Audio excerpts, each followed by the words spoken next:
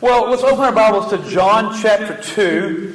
And John chapter 2. And what I want to introduce to you tonight it stands alone, but over the course of the rest of the summer, and we're going to include September as summer, I want to do a series of messages, sort of like what we did with the Maskell Psalms last year.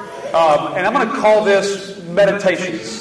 So just meditations from the Word. So I have asked different brothers to take every Wednesday night that is not either a business meeting or a prayer meeting, every Wednesday night between now and the end of September, to just bring to the congregation meditations that they have been having from the Word of God. So they'll all be standalone one-offs. And I think it'll be good, both for the brethren who will be meditating and preparing to speak, but also I'm hoping that it will just spur our own hearts to practice meditating in the Word, to practice the grace of just chewing on the Word of God. It is sanctified unto thy truth, thy word is truth. And so is God setting us apart. The main thing that He uses to set apart those who are regenerated is His words, His revelation, the Word of God, which is profitable for all good things. And so be praying about that. I'm looking forward to it. So tonight I'm going to start. I'm just going to share some meditations that I have had this week. And I'm going to read from John chapter 2.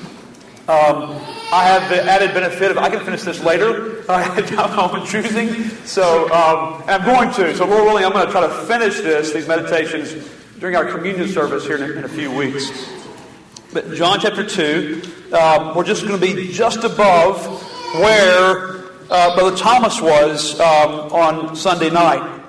And actually, these meditations were spurred by my just had to keep maybe read this passage, or maybe my eye just caught something in the passage above as he was reading, and I was playing that game the rest of the service, paying attention, but also my mind was trying to run some paths in the Word that just were stirred by reading the Word of God. And so let me start reading in John chapter 2, verse 12. And I'll read down through what Brother Thomas read the other night. John 2, verse 12. After this, he went down to Capernaum, he and his mother, and his brethren, and his disciples. And they continued there not many days, just a few days in Capernaum. And the Jews' Passover was at hand, and Jesus went up to Jerusalem, and found in the temple those that and the changers of money sitting, and when he had made a scourge of small cords, he drove them all out of the temple, and the sheep and the oxen, and poured out the changers' money, and overthrew the tables, and said unto them that sold doves, Take these things hence, make not my Father's house an house of merchandise. And his disciples remembered that it was written, The zeal of thine house hath eaten me up. Then answered the Jews and said unto him, What sign showest thou unto us, seeing that thou doest these things? Jesus answered and said unto them, Destroy this temple, and in 3 days I will raise it up. Then said the Jews, 46 years was this temple in building, and wilt thou rear it up in 3 days? But he spake of the temple of his body. When therefore he was risen from the dead, his disciples remembered that he had said this unto them, and they believed the Scripture and the word which Jesus had said. Now when he was in Jerusalem at the Passover and the feast day, many believed in his name when they saw the miracles which he did. And so I want to talk to you about meditations on scourging tonight.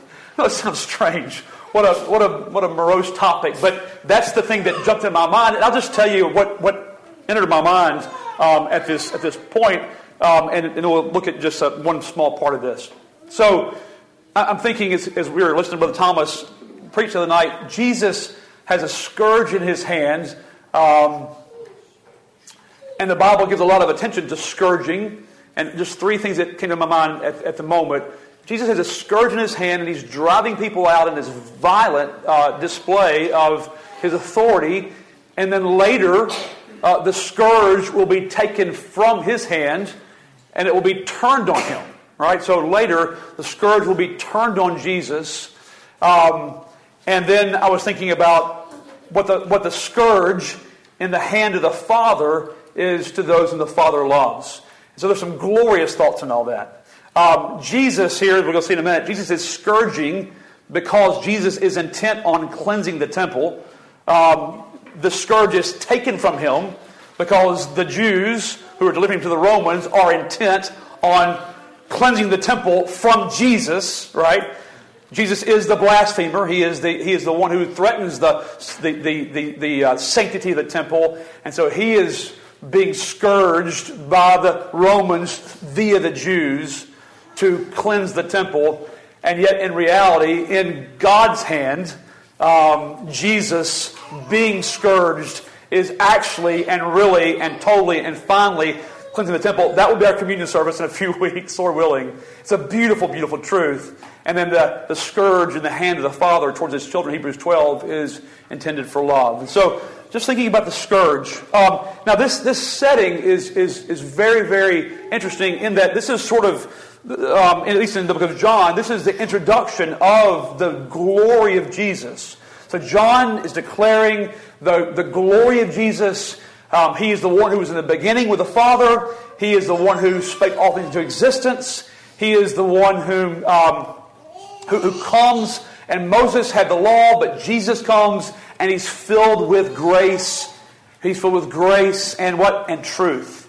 So he's the perfect glory and word or expression of the Father in that he joins grace and truth together. And in doing that, we see this Lamb of God, John says, behold, the Lamb of God who will take away the sins of the world. He's going to take away through redemption, through grace. He's going to take away through justice, through judgment that will be placed upon his own back. And so immediately in the public ministry of Jesus, in this first of the miracles that is done just before this, we see in these two stories joined, here is the one who is filled with grace and truth. Okay, so the first part of John 2 is, it says in verse 11,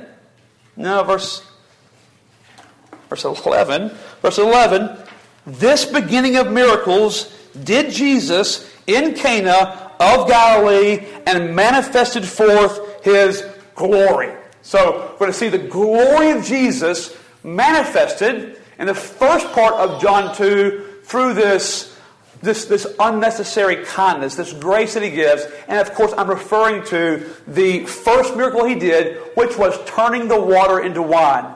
Here are people who are, they're embarrassed because of their lack. They have already put forth the good wine. There's still more guests. And Jesus comes with this unnecessary, this undeserved, this overflowing, abounding kindness. He says, bring the pots to me and fill them with water. And then he turns them into wine, and they are amazed. The goodman of the house is amazed because this wine was far superior to the wine that he had originally bought. This is a better wine. It's a wine that fills his heart with gladness and satisfies the needs of his guests. And they're all so impressed and amazed at the quality of the wine that is produced at this wedding. And this is just the grace of Jesus, right?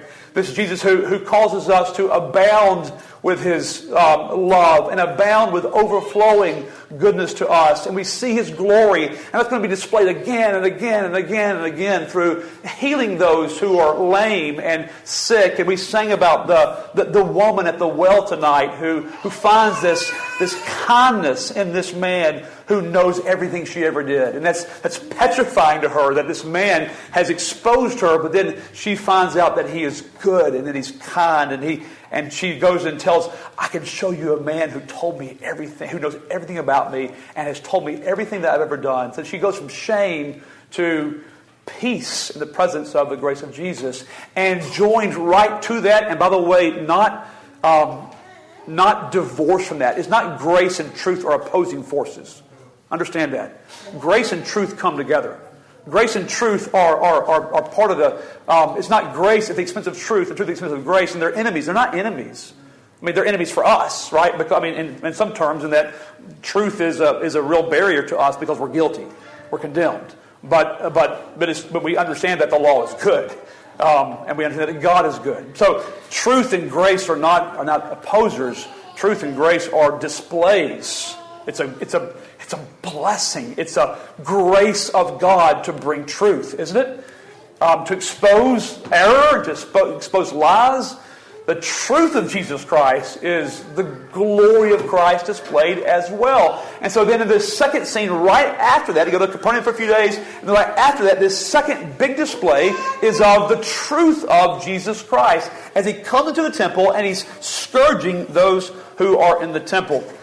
And so let's think about the scourge just for a few minutes, and then we'll come back and look at this scene of Jesus scourging the temple and try to understand it. So the scourge, there's really two scourges in the Bible. One is the Jewish scourge, and the other one is the Roman scourge. Okay, so the Jewish scourge was, children, it was just, the Bible doesn't describe this, but we understand from history this is what it looked like. Jesus made one here. It was just a handle with usually three strands of leather. The historians say it was one of ox's leather and two of ass's leather. I don't know why. I don't know if that's true or not. And there's probably some differentiation between the thickness and the firmness of an ox and that of an ass. I don't know, but it hurt, and it was meant to hurt. Okay, and so and usually in the dispensing of the scourge, they would take the person's shirt off, and there would be 13 stripes across the bare chest, and then 13 stripes each across each shoulder. But more importantly, we can see from Deuteronomy 25 what the whole idea of the scourge was. So turn to Deuteronomy 25 and to understand, well, what is this scourging all about in the Old Testament and in the Jewish tradition and learning. So I'm going to read the first 3 verses of Deuteronomy 25.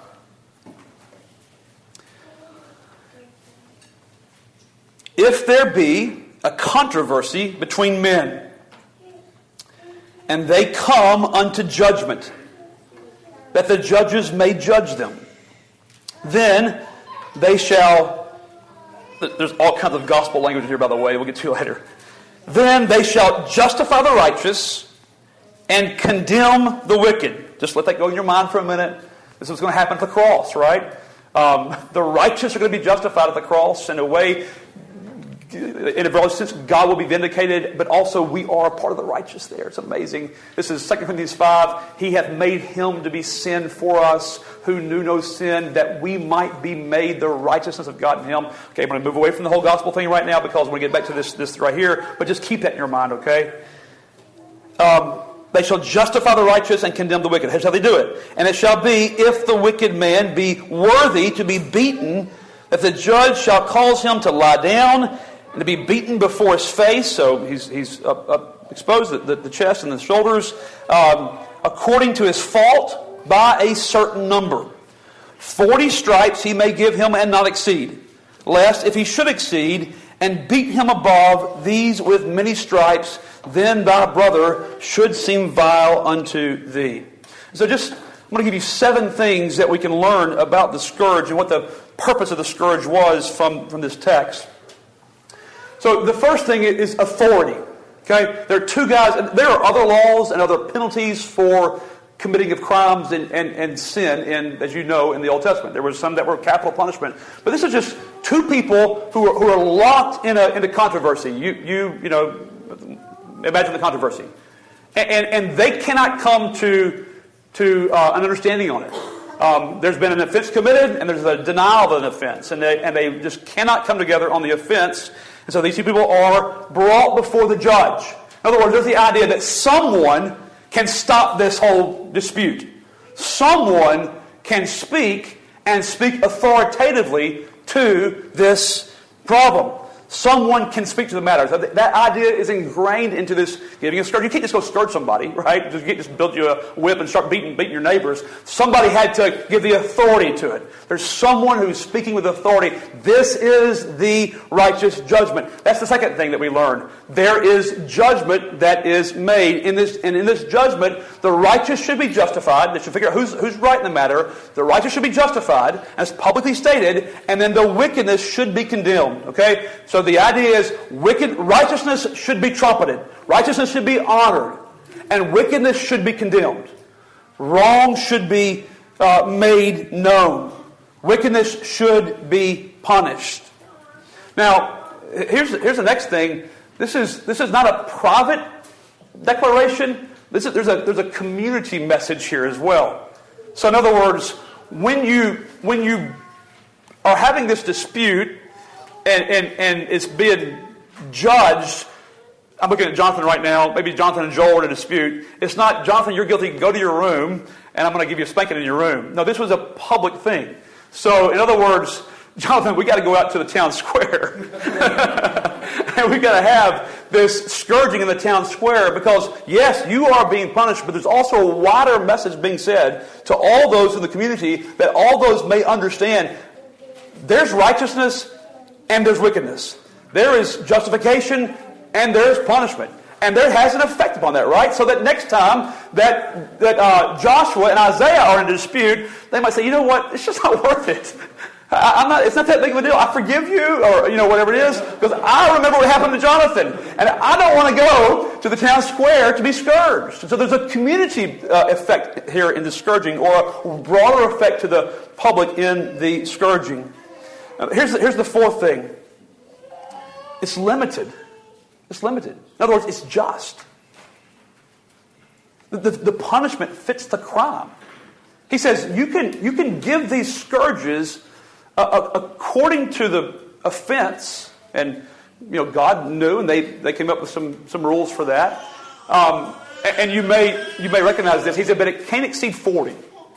And 40 is not a magic number. But he said, you can't do it to where the person becomes vile to you. You're not doing it just to humiliate the person.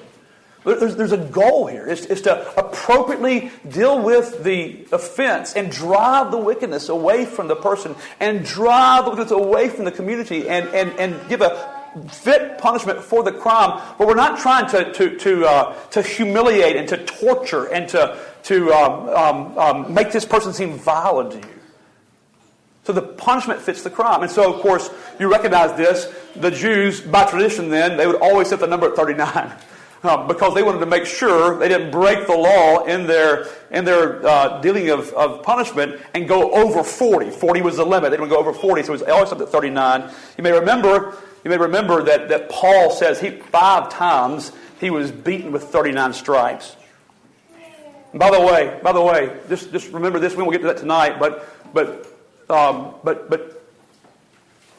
the scourge in the hands of the wrong people is what we see in our world today. Really, trying to drive away righteousness, but that's what we saw in Christ's day as well. So what happened to Christ?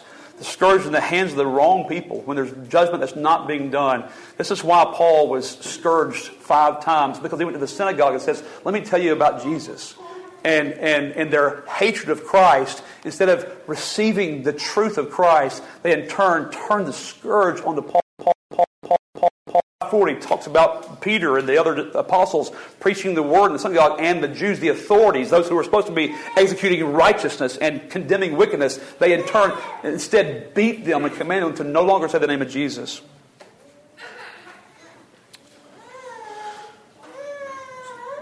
But the fifth thing, and this is the most vital thing, is what was the scourging intended to do? Yes, it was a community message, but the fifth thing, it was turned towards the individual, right? It's punishing the wickedness in the individual, that the individual might be, that the guilty might be punished, and they might turn from their wickedness. That was the goal. It was to change behavior and to condemn wickedness, that they might turn from their wickedness. It was meant to, in other words, the whole goal of the scourging was cleansing. That sounds strange, doesn't it? I know every child in the room says, "I don't understand why spankings are good." Right? They're not good. They hurt. But the goal of the scourging is the same as the goal of chastising the rod is to cause us to provoke us to turn away in our minds from wickedness, from evil. So it's a cleansing. It's a cleansing goal here. So therefore, here's the next thing about the scourging. The scourging is in love. It's an act of love. It's an act of love for the society, right? It was meant. All God's laws for His people were in love. They're all for the good of society. They're good for the righteous, right? The righteous man says, "Okay, now I don't have this problem anymore. The judgment's been made. He's been beaten. I don't have any grudges against him. It's over. It's good for the condemned, for the wicked, to drive it away. It's done in love. Scourging was done in love. But here's the last thing. And this is the thing that should stand out. Scourging is external. It's external. What does it hit? It hits the chest. It hits the shoulders. What does it not hit necessarily? It doesn't necessarily go down to the mind or to the heart. Have you ever been disciplined? We all have been disciplined. Has it always done its job? No. No. You might change the behavior for a moment. You might change the behavior for a day, maybe for a week. And in God's good grace, perhaps there's been some discipline you've received by the hands of your parent or whatever that really grabbed your attention and all of us have had a few of those moments where grace and truth met at the same time and a few of those moments where grace and truth met at the same time, and not only was the discipline dispensed, but also the hearts came together and there was a real turn, a real moment of meeting between heaven and earth and parent and child, and long-term change occurred. But that's not always the case, is it? In fact, you might say it's not often the case. It might be a turn of behavior, but you see the heart attitude is still there. It's only external. Well, the Roman scourge was different. The Roman scourge was different in its form. It was also a handle with some leather thongs, but it was they had, as you know, they had metal or sharp objects embedded or threaded into the leather. So there's nothing about love in these things. The Roman scourge was all about torture. What it was. It was about torture. It was meant to inflict the most pain possible in the shortest amount of time. It was designed to rip away the flesh as quickly as possible and to expose the underbelly, the muscle, and if you might remember, Jesus says in Psalm, I think it's 22, verse 17, he says, I can tell all my bones. In other words, I can see my bones because my bones have been exposed by the scourge of the Roman. It's meant to cause excessive bleeding. There was no legal limit to the blows. None. So usually how the blows stopped, if they stopped, was they stopped with a call of the centurion and say, he's almost dead. Stop. But not in relief. Stop and now nail him to the cross, right? So it was something that was just torture. Josephus says it was the most pitiable of deaths. Cicero says it was the extreme and ultimate punishment of slaves. He says it was the cruelest and most disgusting penalty. Now again, let your mind run to the cross of Jesus Christ a little bit. As Christ, in the hands of those Romans, was crucified, was scourged, and crucified and slain. And by the way, in your meditations, just you might just grab Isaiah 53. Isaiah 53 is filled with scourge language. He was stricken and smitten by his stripes. It's all this scourge language filled. And in fact, it describes him in Isaiah 52, verse 14. And I'm struggling not to run there. We'll get there in a few weeks. But it says his visage was so marred more than any man. His form more than the sons of men. But the next verse says this. So meditate on this. It says, basically, it's my language, kings gawked at him. But they weren't gawking at his mutilated form, as much as they were gawking at what he accomplished on the cross. Isn't that amazing? That by his offering he was... Let me just find it very quickly. I won't mess it up. Isaiah 52. Isaiah 52, verse... I think it's 15. As many were astonished at thee, his visage was so marred more than any man, his form more than the sons of men. So shall he sprinkle many nations. The kings shall shut their mouths at him. So as opposed to an open mouth God, they're just silent. They're just stunned. For that which had not been told them shall they see, and that which they had not heard shall they consider. They had thought he's just a man, right? Just a man, and there's nothing to view about him. But then they see, oh my word, this man is a man unlike any other man. This man has accomplished redemption for his people. Here's another meditation, if you want, from Isaiah 53. The pleasure of his, how's it go? The pleasure of his, I shouldn't have turned from there. Let me just turn there very quickly. This is a great one. This is speaking of the Father. This is the good news for sinners. Yes, that's it. The pleasure, just write this down and chew on it. The pleasure of the Lord, in other words, the will of the Lord, shall prosper in his hand. So whatever God desires, the purposes of God prosper when put into the hands of Jesus Christ. Isn't that wonderful? The pleasure of the Lord prospers in the hand of his Son, the Lord Jesus. Well, let's turn it back to John 2 just for a couple of minutes and just look at what's happening here. This is a shocking scene, especially shocking if you think of Jesus as being meek and lowly in heart. It's shocking if you think about it happening right after he's just sort of he's the hero of the wedding feast, right? I mean, here's a guy who can turn your water into wine and make you happy. And then in this very next thing, he walks to this feast time when the Jews are celebrating God's goodness to them and the Passover and the destruction of the enemy Egyptians. And so God's always for his people. He's with his people. He protects his people. And Jesus walks into the scene, and Jesus, as it were, just goes berserk. And it's very, very violent scene. He sees it, and immediately he turns and he goes and makes a whip. He makes a scourge. And he takes that scourge and he runs into the temple and he just starts swinging the scourge. Imagine this scene. Here's this guy. Nobody knows who he is. Maybe his fame's starting to spread, but not to that great degree. And this wild man is driving by wild. I just mean he is with authority. He's driving people out of the temple, and it's not enough to just take their stuff and throw it out in the bags, but he takes the bags of money and he just turns them over and just dumps them on the ground. He overturns the money changers. It says he pours out the changers' money and overthrows the tables.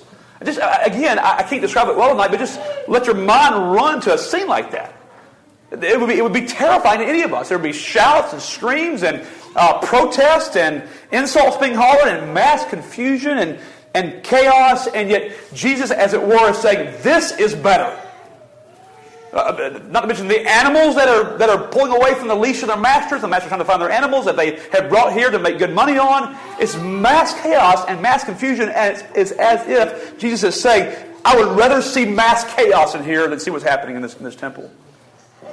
And go, what in the world is going on here? Well, I'll tell you, it's exactly what the same thing is happening in Deuteronomy 25. Very quickly, Jesus is establishing his authority, isn't he? This is my temple. This is my Father's temple. This is a temple that is holy. And there's a problem here, and nobody's speaking up. But I am, you see, he's announcing, I am the one who is equipped and authorized to speak with authority about God and about God's temple. Jesus is making a very clear judgment. He is condemning wickedness here, isn't he? He is making not just a private display, he's making a display to all of mankind, all of those. This is a community event. There is wickedness, and wickedness must be driven out. There's righteousness, and righteousness must be declared again. And Jesus, of course, is cleansing. You think, where's the loving Jesus? This is the most loving thing Jesus can do. Now, you understand what's happening here is that the people would come from far and near to the temple at the Passover time to offer their offerings before the Lord, and there were opportunists here who would know they were coming, know they couldn't bring animals from so far, so they would exchange money for Roman money, and of course put a little extra on top of that to fill their coffers, maybe a lot extra on top of that. And they would sell animals and do all kinds of chicanery and selling the animals. Sometimes sometimes the priest would be involved with this. And the priest would find some blight on an animal and say, no, you got to buy this animal that's already here. It just happens to cost. Inflation's happening right now. The priest is taking it a little bit under the table from the seller. And a big business is happening. It's just a corrupt thing. Terribly corrupt thing. So Jesus, in love for the Father, in love for those who are being oppressed, in love for truth, in love for righteousness, in love for true worship, Jesus is cleansing the temple. This is the place where God's glory dwelt. This is the place where sinful man meets holy God and finds that God will meet him at the mercy seat. But this is not a place where man will come in the way that man is and offer his own polluted works before God. So, let me just share a few things in closing that Jesus is doing here. All those things we said in Deuteronomy 25, but a few more things. The psalmist helps us understand this. Psalm 69, in fact, it's quoted here in John 2. In John 2, verse 17, his disciples, when the disciples see him doing this, they remember Psalm 69. They remember that it was written, "The zeal of thine house hath eaten me up." The zeal of thine house hath eaten me up. So let me turn to Psalm 69 for a moment to see a few things from Psalm 69. This is found in verse 9. This whole psalm is a prophecy of Christ, a messianic psalm. But in Psalm 69,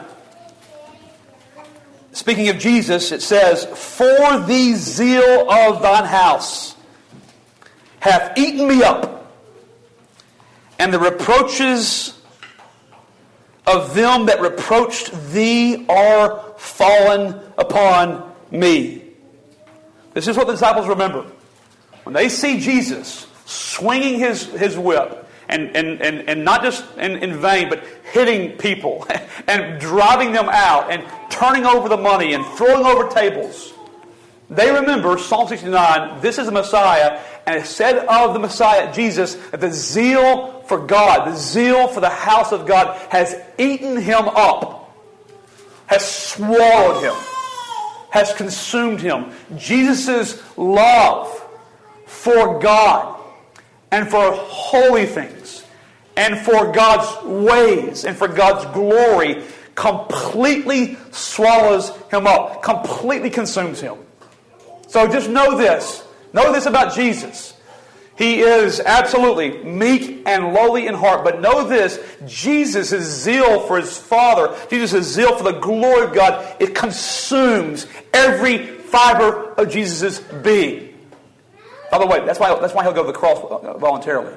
Because he is consumed with his zeal for God.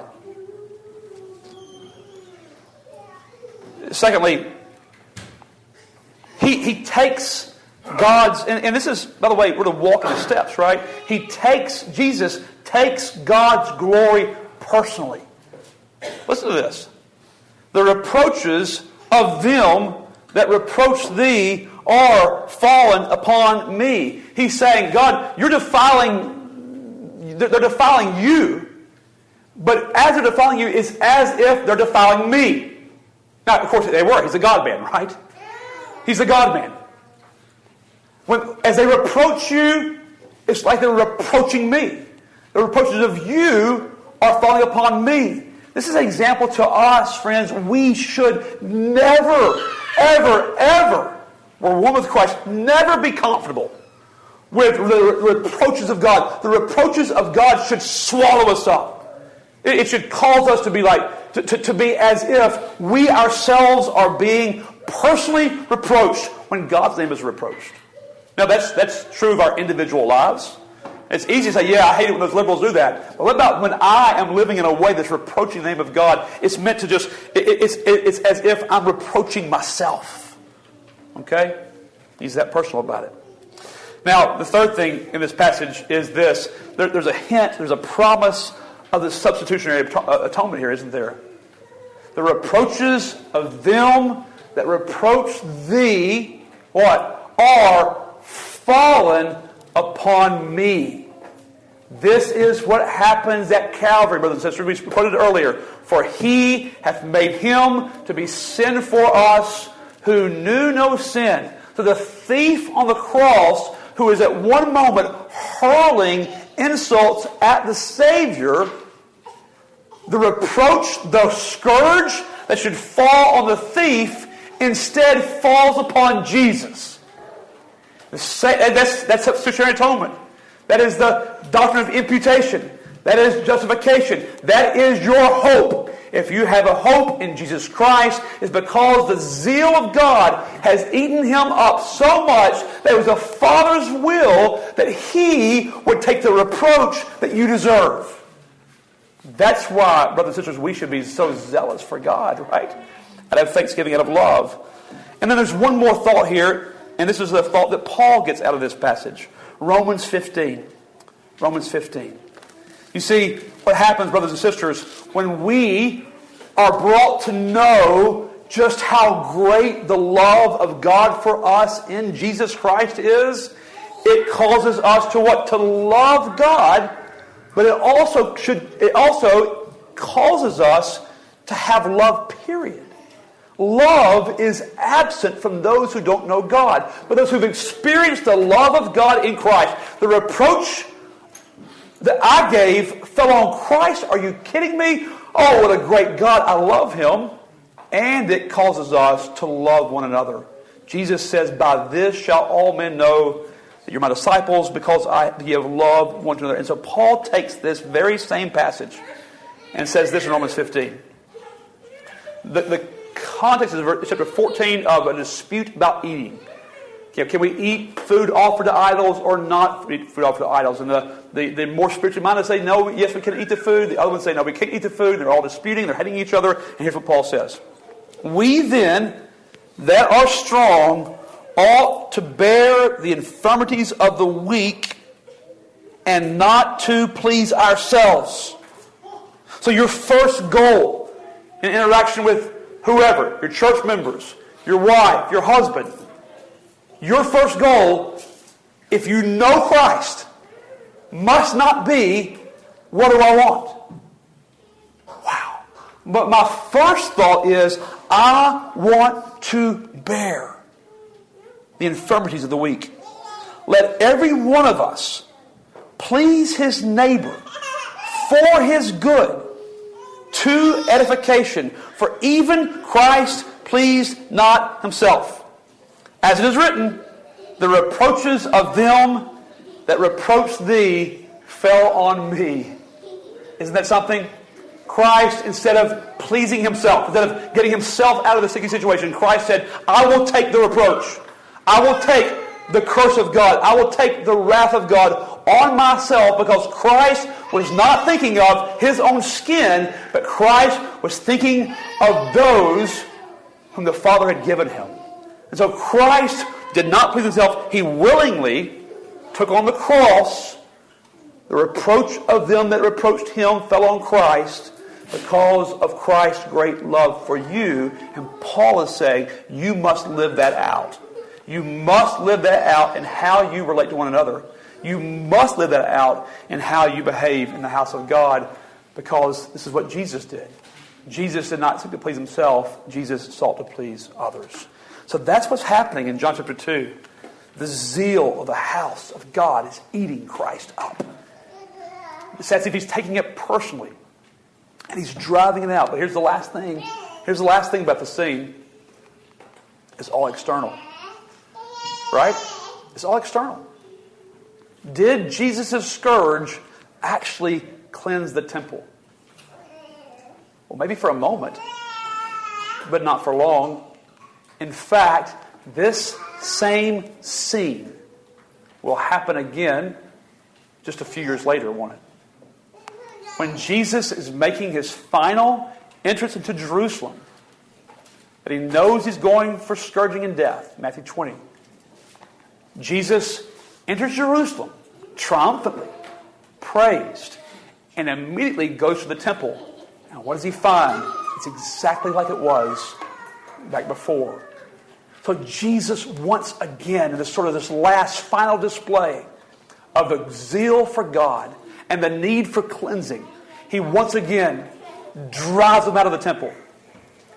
Did they learn the lesson? Not at all. They didn't learn the lesson. They immediately begin to question him,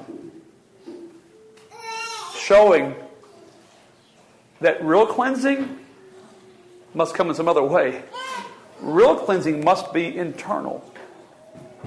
And we can't do that, can we?